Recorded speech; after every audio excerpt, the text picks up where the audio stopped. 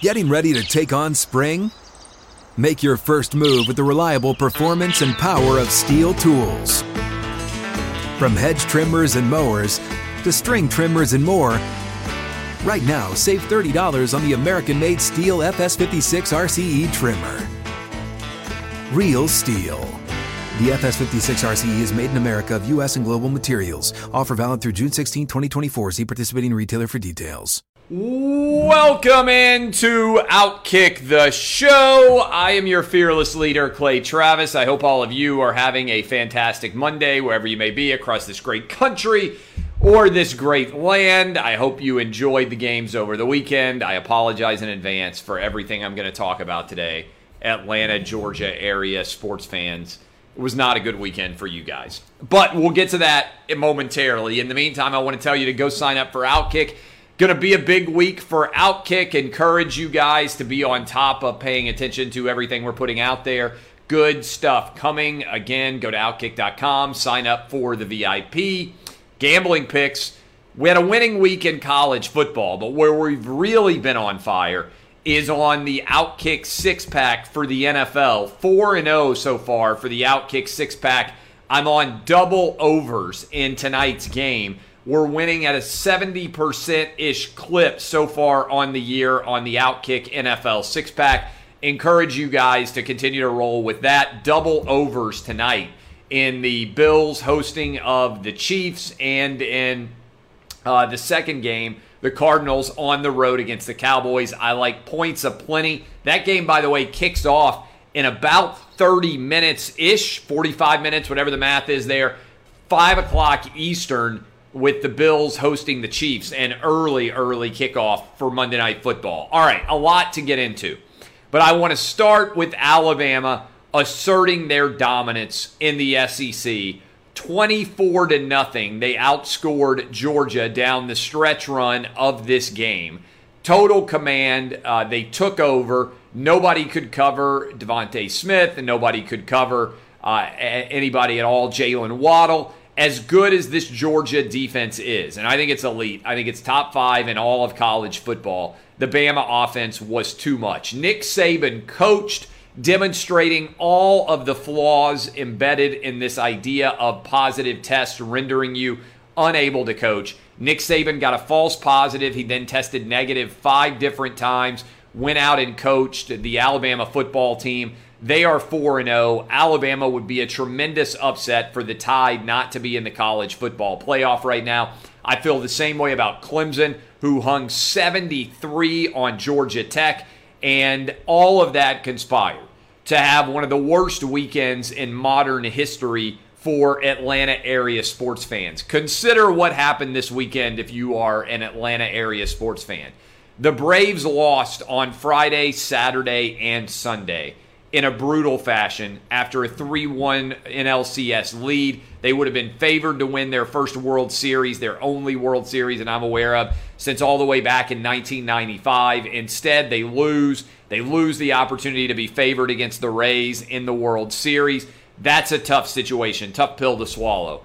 On Saturday night, Georgia demonstrated that they're still not able to catch up with Alabama, at least as long as Nick Saban is there, losing by 17 in a game that they were leading fairly comfortably early in that game. Got outscored 24-0, 21-0 in the second half. Not a good look for Alabama for Georgia in that respect. Also, the Atlanta Falcons won, which drives down their ability to be able to compete for Trevor Lawrence, and Georgia Tech lost 73-7.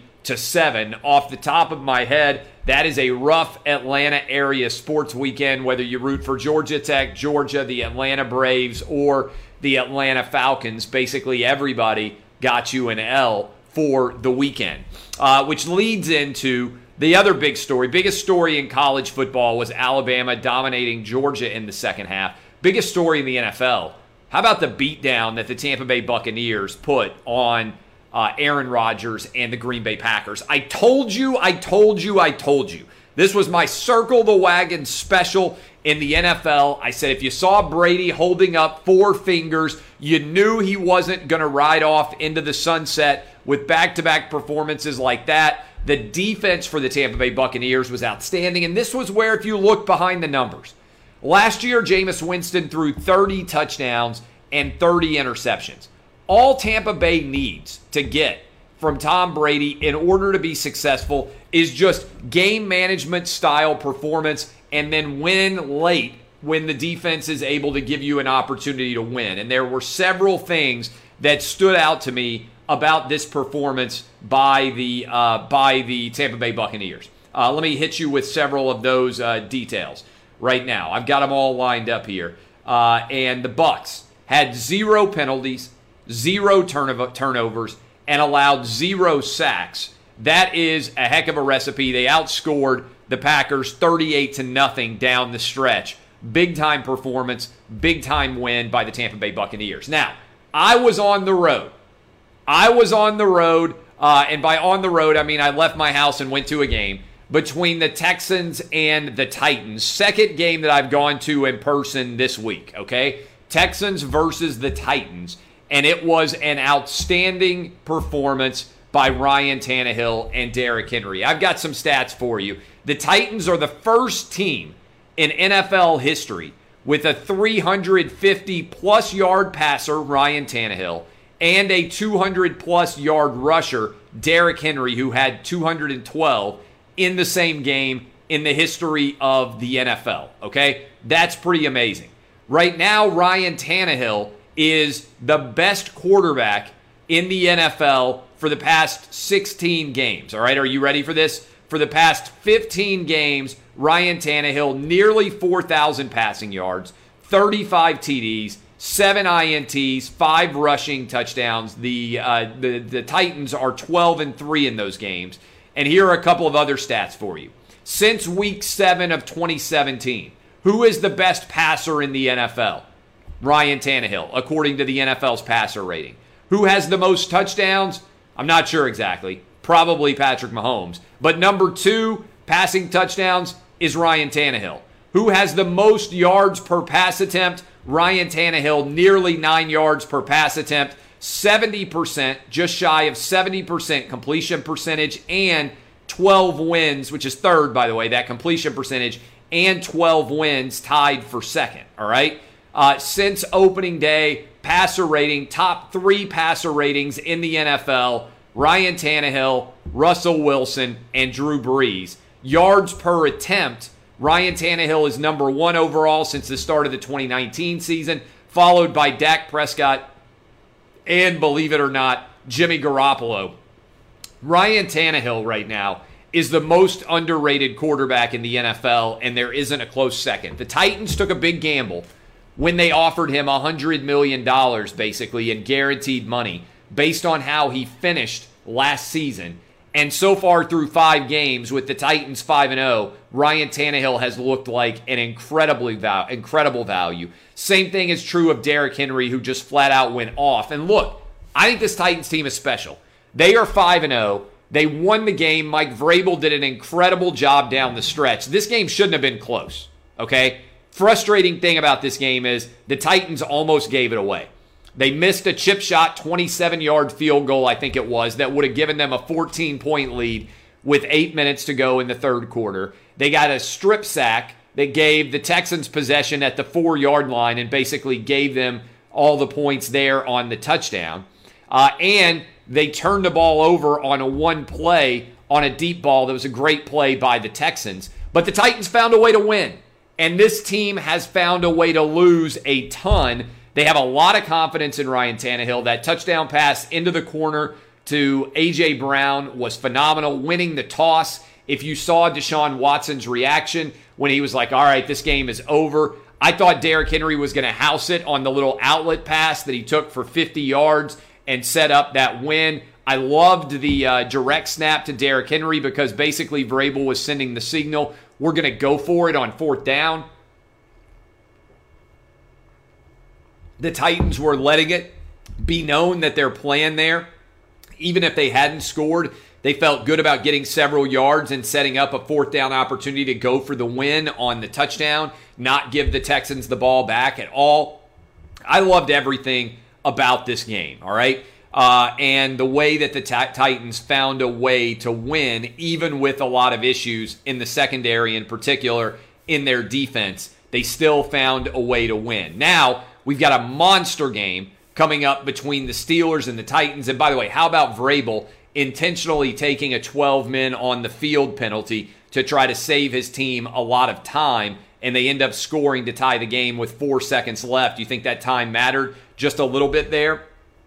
So I think this is a big win for the Titans, who I believe are one of the 5 best teams in the NFL for sure. 601 yards, most in Titans history. As I said before, first time in NFL history that there's been a 350-yard passer plus a 200-plus yard runner. If anything, the Titans, who had 2 missed chip shot field goals and turned the ball over, should have won this game going away. Now, the danger is Taylor Lewan is out now at left tackle. The Titans are going to have to shift around and remake their offensive line. And as a result, there are now just 3 5-0 teams: the Seattle Seahawks in the NFC, the Steelers and the Titans in the AFC, and they are playing against each other. The Steelers and the Titans are on Sunday here in Nashville. So, a couple of things about that game. First of all, the Steelers absolutely dominated the Browns. Baker Mayfield and the Browns have looked like pretenders in 2 big division show-me games against the Ravens and against the Steelers. Steelers' defense is for real. They got an major issue at linebacker with Bush now, out for the season, just like the Titans have a major issue with their left tackle out for the season. My concern is the Steelers have the ability to get after the quarterback like few teams in the NFL, and we saw what happened to Tannehill with the strip sack and the fumble. By the way, the Titans should have recovered that, had 2 easy opportunities to recover it. They couldn't. So that, to me, is a big storyline here. Can't wait to see what's going to happen, but props to the Steelers for making the Browns look like pretenders. All right, the Braves. They lost Game 7 to the Dodgers. Crushing loss. My 10-year-old, who you guys know is a huge Braves fan, fell asleep on the couch during this game because it was a late-night game. I had already booked a trip down to Dallas to allow him and myself to go watch a World Series game or 2, depending on how many games were going to be played. Instead, I got to cancel that trip. It's going to take another time. I don't know when the Braves are going to be this close to being able to make the postseason again. How about that catch Mookie Betts made? He made 3 great catches in the series, including the one in Game 5 that may well have turned everything around when Marcell Ozuna left third base early. The Braves should have gone up 3-0 on that play. Instead, Mookie Betts makes the fielding play and then made a heck of a throw to home plate, but Ozuna left early and he was out even though he beat that throw. I still think if he had waited, he would have had a good chance to beat that throw at home plate. Instead, the Braves end up giving up that lead. They give up a 2-0 lead in Game 7. Cody Bellinger goes yard, but Mookie Betts steals a home run from likely NL MVP Freddie Freeman. I just don't know when the Braves are going to be back in this situation again. It's hard, extremely difficult to get to that situation and find yourself there. The running error where the Braves had second and third with already a 3-2 lead, and they end up getting doubled up on a ground ball that Markakis hit to short. By the way, was it just me or was Nick Markakis up every single time in the NLCS with the bases loaded or runners in scoring position, and he never, ever delivered in any way? Every single at-bat, it felt like he had a chance to put the game away, and he was never able to do it, never got a hit that mattered in this series. Nick Markakis basically failure there. But the catch by Mookie Betts, congrats to the Dodgers. Here's a crazy thought for you and all the Corona bros out there. Now you can't get a flight from Southern California to Texas right now. The ticket prices are through the roof for Dodger fans in Arlington, in the Dallas area. So the state of California will not allow Dodger fans to watch games, get in their car, and drive to Chavez Ravine in LA to Dodger Stadium.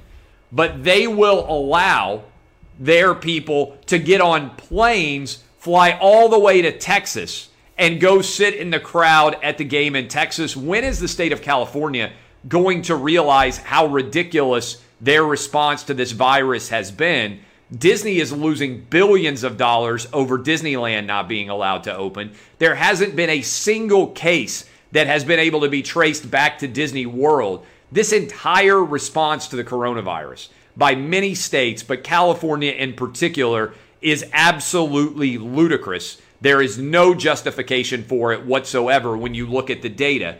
But this is wild to allow people to make that trip, but you won't allow them to watch in California at all. Good luck to the Dodgers. They're a big favorite over the Rays. They're going to have a home field advantage for every game because I don't think there'll be hardly any Rays fans at that World Series at all. Patriots. Let's talk about the Patriots for a minute. Patriots fell to 2-3. This stat that I have you is pretty unbelievable when it comes to the Patriots and how historically good they have been in this situation. Patriots are below 500 through 5 games for the first time since 2001 when Tom Brady led the team to the first of its 6 Super Bowl titles. New England snapped a streak of 18 consecutive seasons above 500 through 5 games, which was the longest such streak in NFL history. Cam looked average, 2 interceptions. He didn't throw the ball well. This does not look like a New England Patriot team that is going to be capable of making the postseason, even with 7 teams advancing from the AFC. The Titans, I really do believe this, firmly destroyed the Patriot dynasty last season in the playoffs. And on top of that, as if that were not enough, Tom Brady is winning the divorce easily without any difficulty at all. Another big story, Tua gets his debut in Miami and then FaceTimes his parents who weren't able to be there from the field, still in his uniform, so they could experience his joy in making the trip back from being injured against Mississippi State, breaking his hip, everybody questioning whether his football career would continue, to now being a first-round pick and playing in an NFL game. Less than a year. It's amazing to think about all the things that he's gone through in his life and all the work that he's put in to find himself able to get back on the field like he did. Just a phenomenal story beyond a shadow of a doubt. If you are a fan of football at all, Tua is an incredible guy to root for. I got to meet Tua along with my 2 oldest sons in Nashville here when he was working out with for the Combine. He got an autographed jersey for my son. So did Jerry Jeudy. He was incredible. And I got to meet his entire family. It's impossible not to root for Tua based on Tua himself and all of the support structure around him. Just a genuinely good dude with a genuinely good family. I'm rooting for him to become a big-time NFL player as well. Okay, SEC Power Rankings and my Outkick Top 10. A lot of different things happened over the weekend. Let me give you my top 10. Remember, Big Ten is back Saturday. Props to everybody who helped work to make that happen, from the Big Ten office to the Big Ten players to the Big Ten coaches to the White House to all of the different people out there who've been over backwards to make Big Ten football happen.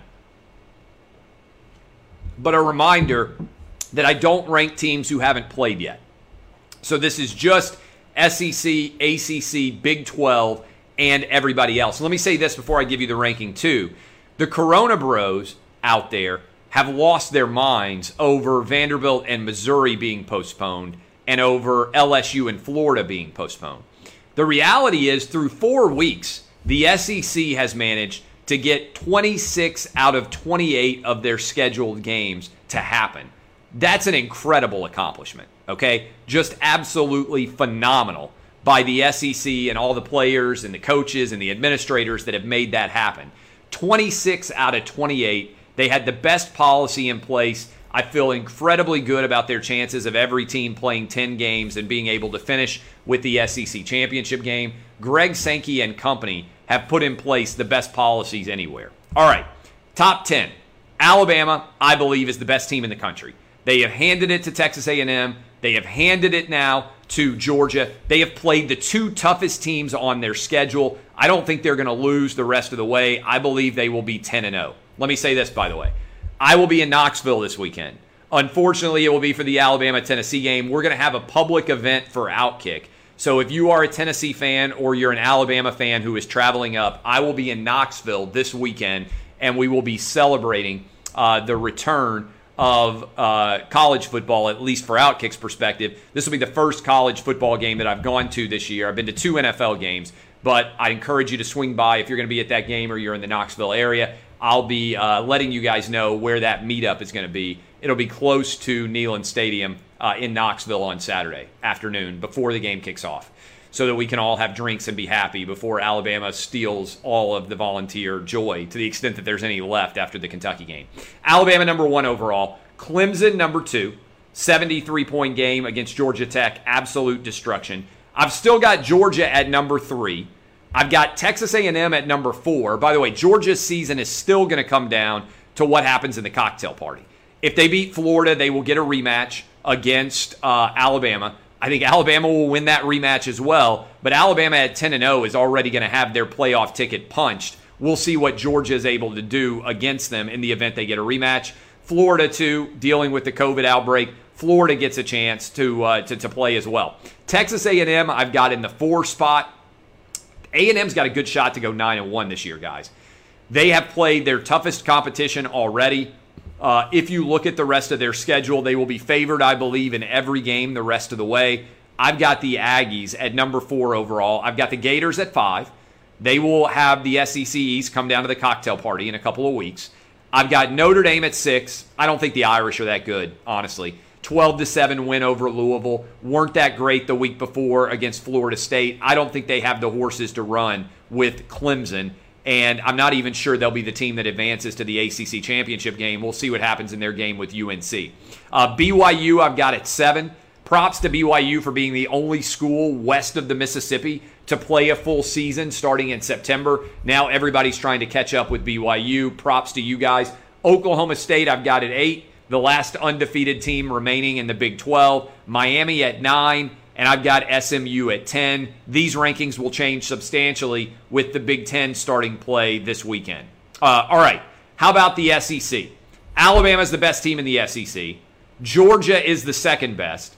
Texas A&M, third best. Florida, fourth best. I think most people would agree with those rankings, top 4. Alabama, Georgia, A&M, Florida. Okay? Arkansas, I've got at 5.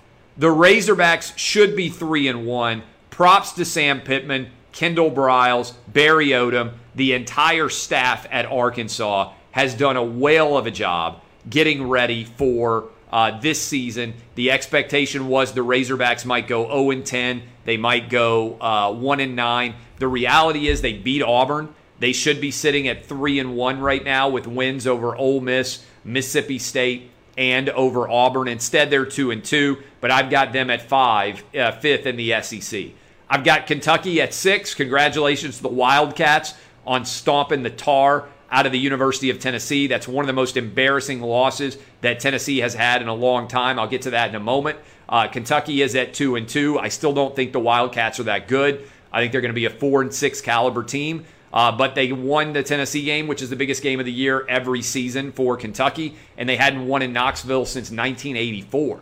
Tennessee, bad loss. I think this is a worse loss than Georgia State. You guys know that I have said I'm not a believer in Jarrett Garantano. I think that as a fifth-year senior, I don't even blame him at this point. The fact that Tennessee hasn't recruited a better player to replace him at quarterback, this loss was all on Jarrett Garantano. You throw 2 pick-sixes, you fumble away a chance, you get sacked. I mean, Tennessee should have been up 10-0 in this game in the first quarter. Instead, it was scoreless when Garantano threw back-to-back possession INTs that were returned for interceptions.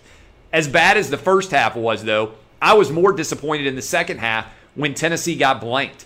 Tennessee has a lot more talent than Kentucky. They shouldn't be losing to the Wildcats. This loss is on the quarterback position and the fact that Garantano played an F game when if he plays a C game, Tennessee wins. And that's the problem with Garantano at quarterback. You don't know what's going to happen from one play to the next with him, one snap to the next, one game to the next, 1 month to the next. Fifth-year quarterback who has no awareness and no consistency. Second half of the game against Georgia, 3 fumbles and an interception. In one half, 3 fumbles and an interception, and then he follows it up with a first half against Kentucky with 2 more interceptions, both of which were pick sixes, and another fumble. We're talking about 7 turnovers from your 5th-year quarterback in the space of 1 game that cost Tennessee the Georgia game and the Kentucky game.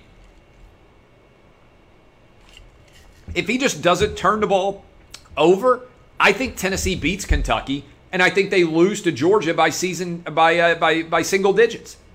Just don't turn the ball over. Let the team punt. I don't think that there would have been anywhere near the performance that we saw. Everybody has lost faith in Garantano. I don't know what the answer is, but I got Tennessee at 7, sitting at 2-2. South Carolina, big win over Auburn. For Will Muschamp's team, 2 straight SEC victories after opening with losses to Tennessee and to Florida. South Carolina, I just mentioned, gets the win over Auburn. How about Bo Nix getting sacked on 4th down instead of throwing the ball into the end zone? At least Bo Nix is a sophomore, but he spiked the ball backwards. I got to say this. For Auburn and Tennessee fans out there, can we just cancel the game this year and blame COVID? I don't know if I can watch Bo Nix quarterback a game against Jarrett Garantano. I'm just not sure I can sit through that kind of football game. I'm really not. But that game is scheduled right now in November. Ole Miss, 7 turnovers on the road against Arkansas, now 1-3.